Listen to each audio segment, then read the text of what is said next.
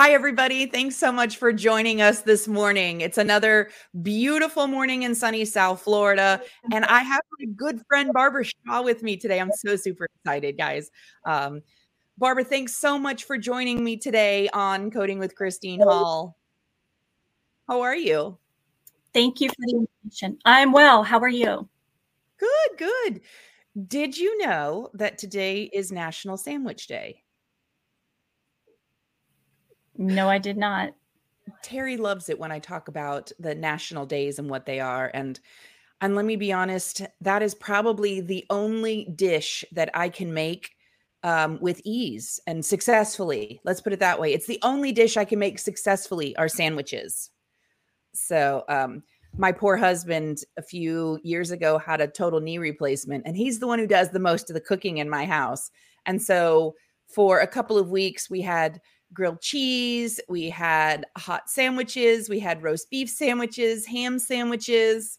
I even made a Cuban sandwich one time. So I feel like today is my holiday, right? It's my sandwich day.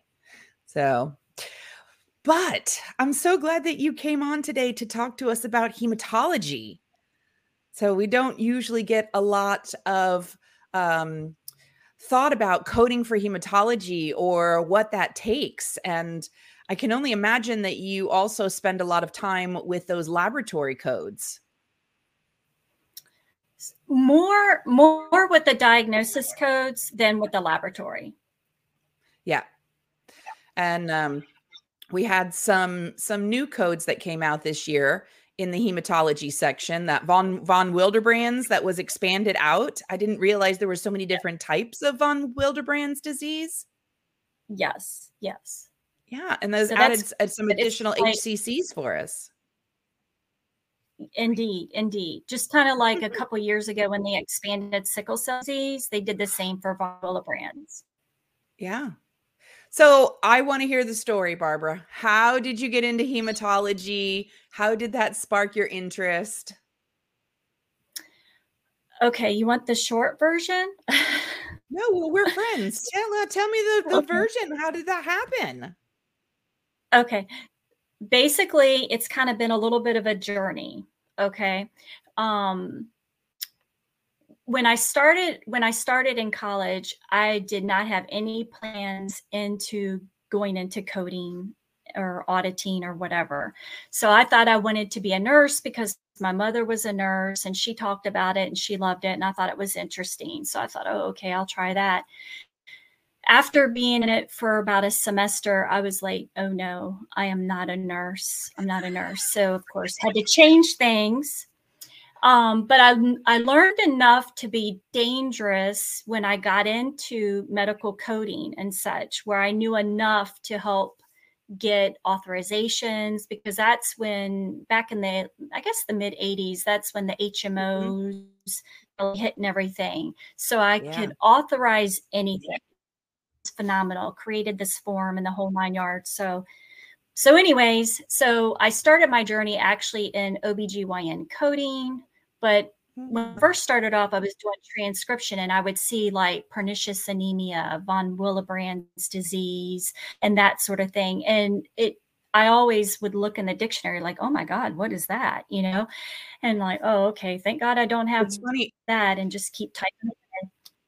I do that when we get our new codes for the next year, when those new ICD-10 codes, I Google the disease, the signs and symptoms. I make a little like reference sheet for myself, or a resource sheet for myself, so that I know what they are and what signs. So that way this next year I can kind of become comfortable with those diagnosis codes as I see them come along. And then I update my reference list next year with the other new codes. But I get what you mean about looking it up and seeing what it is and getting excited about it. Right. And then I spent like the next 25 years in OBGYN. And with the physician I worked with, we specialized in high-risk obstetrics. So your patients that would come in that had sickle cell disease or von Willebrand's or they tested positive for thalassemia, whatever, and the list goes on and on. And so I was acclimated and understood about factor V Leiden, and that's why they got that special check, because they were special.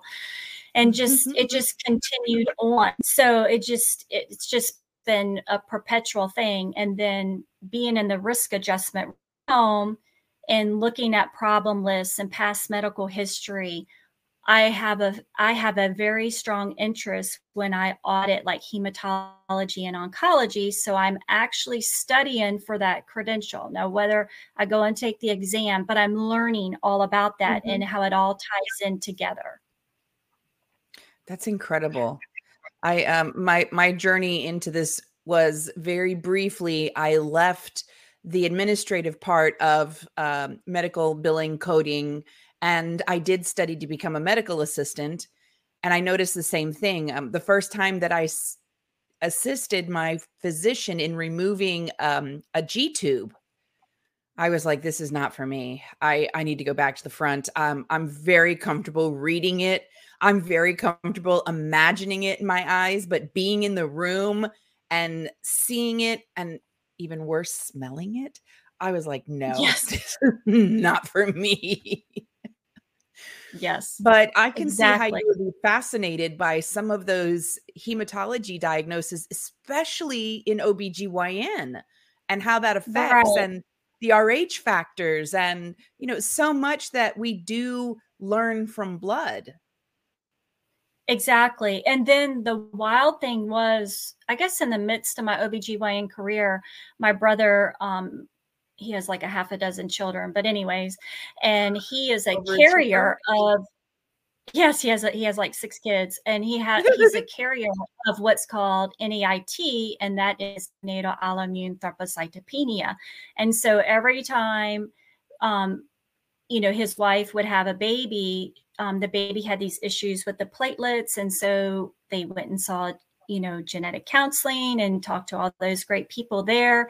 And she would get transfusions of red blood cells. So that way, when they had their next children, they didn't have those issues. And so just all that. And then the caveat with autoimmune issues, and then you throw in the blood disorders and such. So I'm one of these people, I like to know the why. Yes. So that, how did that happen? Sometimes the etiology is unknown, and sometimes we know where it comes from. Yep. I think it's funny. For many, many years, I would talk to people and they would go to the doctor's office and completely give this false history. How are you? Fine. How you feeling? Great. Do you drink? No. Do you smoke? No. All the right answers they thought the doctor wanted to hear. How's your diet? Great. I eat lettuce every day. Do you exercise? Oh, marathon runner, right? Then they run the blood work, and the blood work comes back and says, liar, liar, liar, liar, liar, right? So I tell my friends, I tell my colleagues, I tell my husband, don't lie to your doctor. Eventually it's going to come out. So as soon as that first drop of blood gets analyzed, CMP, CBC, they're able to tell exactly what's going on with you, or maybe not exactly, but they've got a much better picture than the one that you're trying to paint, you know? Exactly. So always fascinated by hematology and what we can find out just by looking at the blood and how that works. So you may not know this about me, Barbara, but for many, many years, when I owned a billing company, I had to scratch the itch of teaching. I love teaching. It's my number one passion. So I taught phlebotomy for about, I want to say 7 years. I taught phlebotomy. And all of those courses always included explaining the red blood cells, the white blood cells, what's a differential, what are the different white blood cells, the platelets, and then when we get into the serum, what we can see in that serum. So secretly, I'm a huge hematology fan. There you go. So, what are some of your favorite parts about hematology? Codes or risk adjustment or whatever just turns you on about hematology? Well,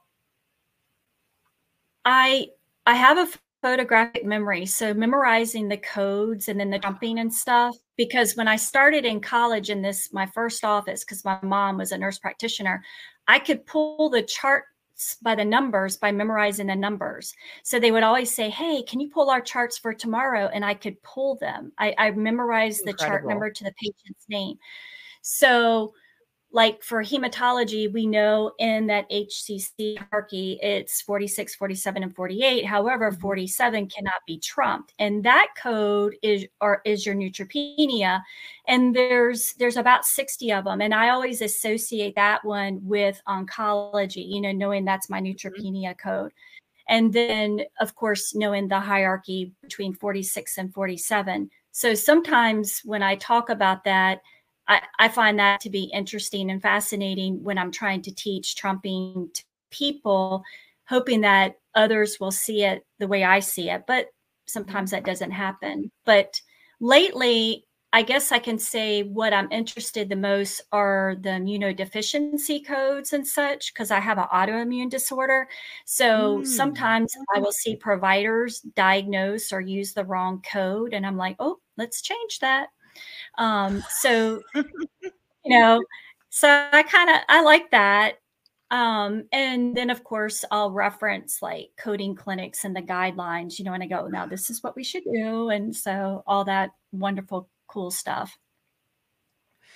You just mentioned coding clinic. I've been sitting here the last couple of days just trying to decide whether I'm going to purchase it for the upcoming year. It's such a major purchase, but I use it so much that it's it's almost a necessity at this point is to have those coding clinics. It's so helpful for us.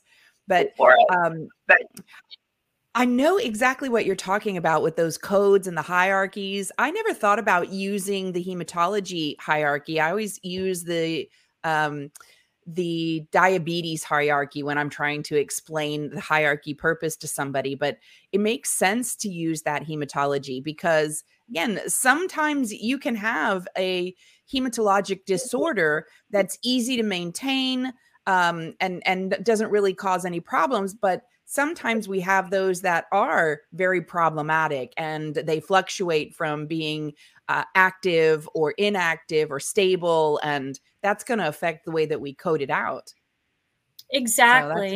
interesting. So when you're doing a chart review or if you're doing an Mhm. audit or you're coding and you look at the format of a visit and you see what's in the HPI to what's in the problem list, although the problem list is a problem because it's usually not current, and then you have the past medical history and you see this condition there and then you see these medications, and so it's like this condition, it's either active or it's historical or whatever, or it's in remission or it's Mhm. whatever. But you know how that the story goes with that one. Yeah. That's The why I problem list graph. is just a problem. Exactly. Yeah, I've seen patients on the problem list that have had a foreign body for the last 5 years. Get it out. Okay? Let's just stop. Or they've had an upper respiratory infection for 3 years or bronchitis for 3 years, and you're like, "Really?" No, I'm sure they don't. The other thing, you mentioned the medication list. Yes. I've been sharing with people from an MRA perspective or risk adjustment perspective. I've been sharing with them that when I go to the podiatrist, or even recently I went to the ophthalmologist, even my chiropractor asks me for a list of the medications that I'm taking to see how it affects those specialties or how it might interact with a condition or with a diagnosis treatment plan that they've got for other conditions. My podiatrist doesn't manage hypertension. My ophthalmologist doesn't manage diabetes or any of those conditions. So when they ask for the drug list, that doesn't automatically support that they're managing that condition. I always say you have to go back to primary care and remind them that they've got to marry those things together because as a coder, I don't know what cures people. I don't know what treats people or what makes a condition stable. I can't make that assumption there. So I'm sure that you see that every day where it's just a list of drugs or a problem list, and they're trying to include that into the office visit. Right. A great example is you're looking at a chart note and say the patient's coming into the primary care and they have hypertension, diabetes, and you look at the medications and they're on lisinopril and they're on metformin. And then you see a medication like tamoxifen or Humira, and then, the little red lights go off and it's like, okay. And then the medical decision making and the doctor's talking about the risk and such. And it's like, well, you have these meds over here, I'm sure that may have come into your medical decision making for all of that. But I even just had a conversation with a physician last evening, and he was asking me, he was a primary care physician, asking about conditions that he co-manages. And I told Mhm. him, I said, anything that you assess, address, or evaluate that comes Mhm. into the medical decision making, even if you're not the primary physician, but that is a part of it, because we know that's a component for our leveling for E&M, by all Mhm. means, you need to document that condition.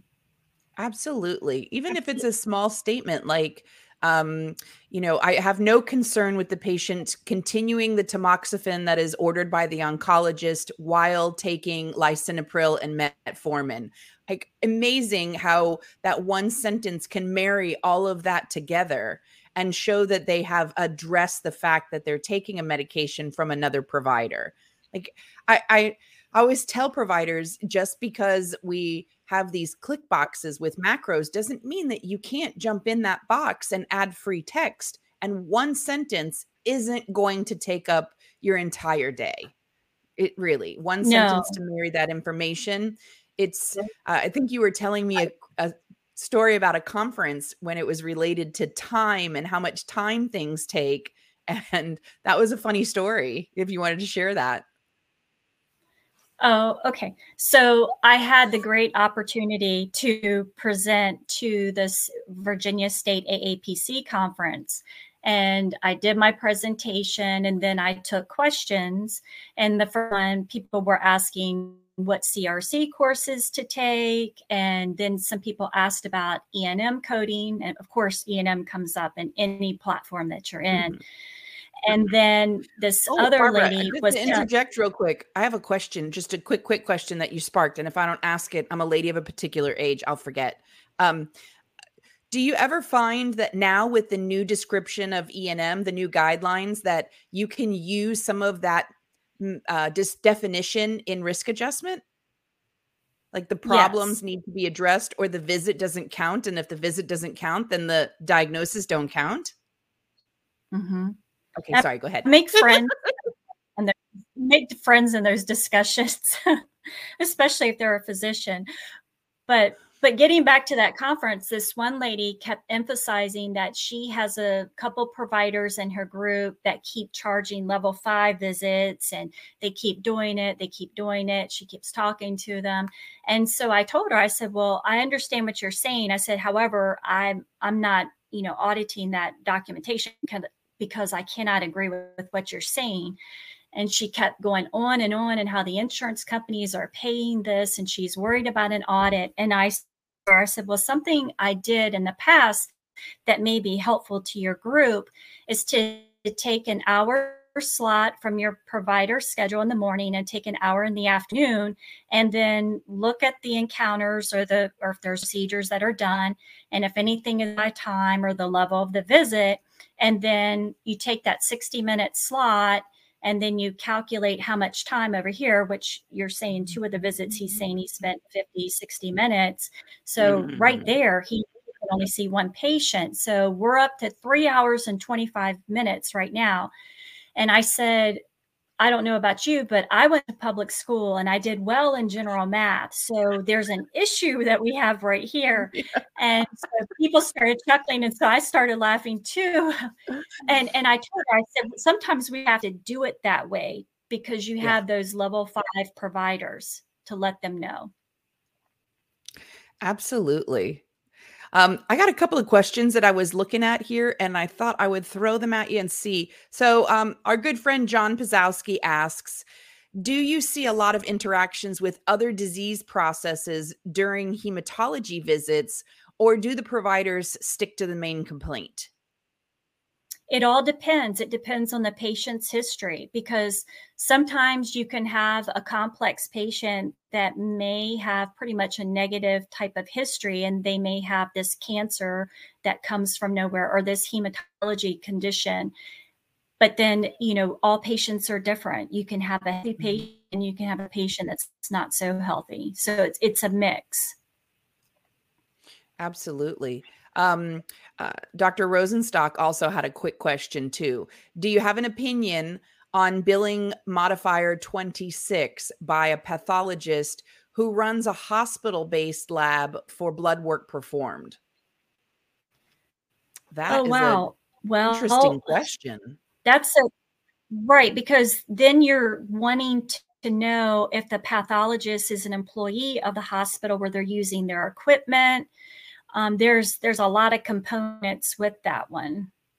Right. I think So it's do not you a have an opinion? straightforward answer on that one because the employment structure, or is it a contractual agreement? How is he being compensated? Is it a Are they purchasing his services? Are they So there's a lot more that goes into that, Dr. Rosenstock, than just a straightforward answer. But if you want to send me an email or send Barbara an email, I think both of us would be interested in maybe going down that rabbit hole with you. Right. It seems usually when the modifier 26, that's typically the provider who's at the hospital assessing a patient. He's using the hospital's equipment, like to do an ultrasound. That's my best experience with that modifier. Yes, absolutely. So those are definitely challenges that we would see in hematology. Is there any challenge that you see on a regular basis, Barbara, that you want to share with us? Besides HCC and risk adjustment, because that one that one keeps me up at night too. I think it's just the specificity of diagnosis codes. And when I used to work in provider offices, I would jump right into the computer system and I would help them list like their most common codes. And I did that to help them. However, sometimes people kind of will just gravitate to that one code. If they have diabetes, it's always this code. If they have um, it can be sickle cell anemia. We're going to use the unspecified, even though they know the specificity of that diagnosis code and it's coming out of that comfort zone. And I guess that's why I like the 2021 updates to the guidelines, because it gives the physicians more time to actually drill down on those codes. And especially with von Willebrand's disease expanding Mhm. out, where we can have those correct codes. And a lot of times, once you start using that correct code, then your nurse who orders the lab, or another physician office, they'll use the correct codes. Because I don't know about you, but it's so easy to go, oh wow, they used the wrong diagnosis code. And Mhm. so that's usually my emphasis is, let your clinical team update the components of the chart and you go and review and sign off on it, and then spend your extra time in writing your assessment and plan. So Mhm. that way you can drill down on those 74,000 some odd diagnosis codes that we have. We are just about at 74,000 now, aren't we? I think that's Thereabout. where this year was a big jump, big jump. They added 1,176 new codes. And so that was a really big jump. Last year, we only had a few hundred new codes. I think they were sitting on some of those codes. I'm going to be honest. But OBGYN got a lot of new codes. And I learned a lot They of did. things too.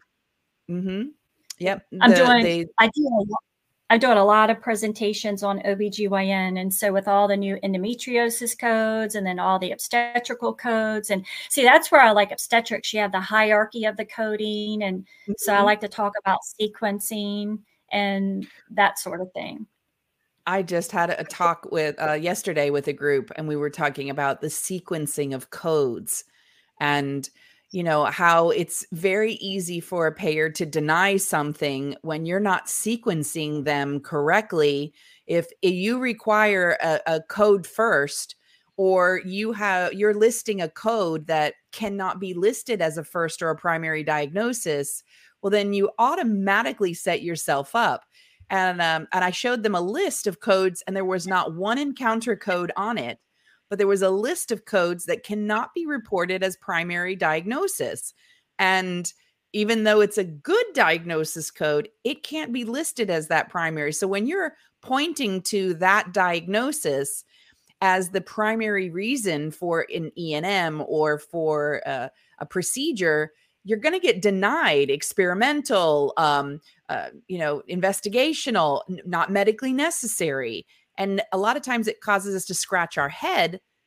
Why are we getting this denial? And it's because we don't realize that there were those instructional notes for sequencing. This cannot be a primary code. So Right. that's so challenging there. And the other one is you were talking about unspecified codes. That drives me crazy when the labs are in front of you. You know exactly the origin of this, the etiology of it, or you know the severity of it because you're looking at those ranges and how far out of range a value could be. So you could really give us that specificity. Anemia unspecified sometimes drives me crazy because you have the technology to find out exactly what is deficient. Exactly. Exactly. So, Barbara, what are your go-to references? So, when you're scratching your head and you are looking for additional information, or maybe when you're presenting or you're educating providers, what's your go-to in Well, I like hematology?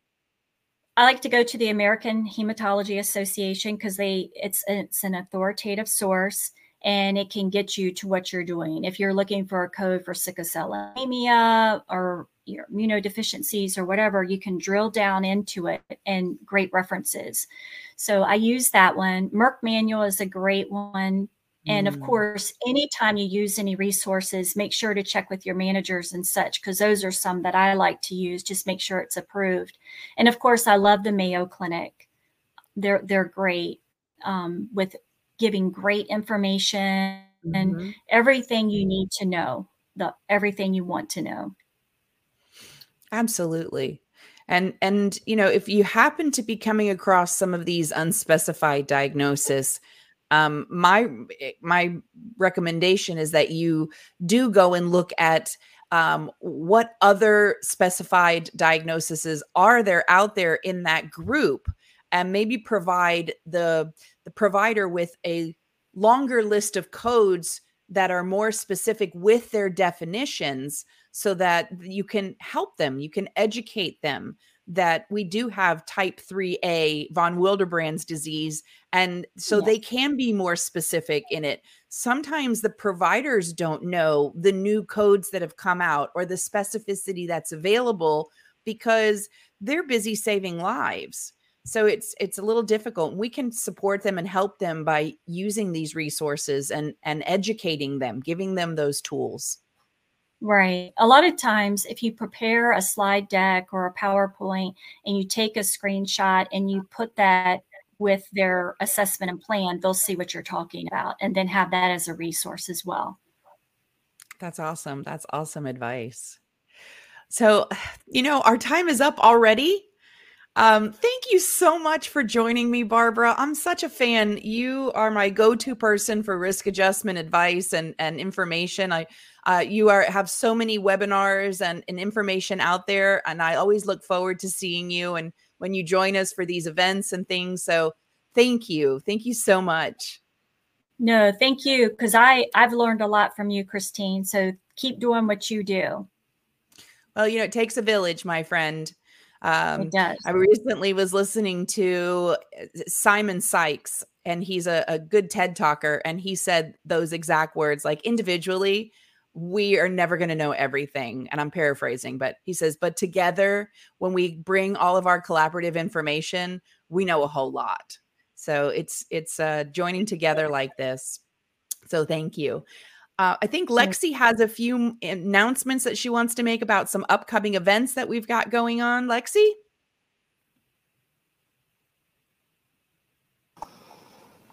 Hello, everybody. We are 1 week away from the Virtual Business of Healthcare Colloquium, and we'll have so many amazing speakers. The link will be down below for you to join. We hope you can join us. Also, today and tomorrow is AuditCon. Christine will be on a lot of panels if you're interested. I believe that's all that's happening for November. Sure that you join me today and tomorrow for AuditCon. Lots of great information that's going to be coming up. So for those of you that do spend your time in the audit world or in the education world with providers, lots of great tips, tricks, and tutorials coming your way today. All right. Well, thanks again, Barbara, for joining me, and we will see you all in 2 weeks. Thanks for watching. Great. Thank you.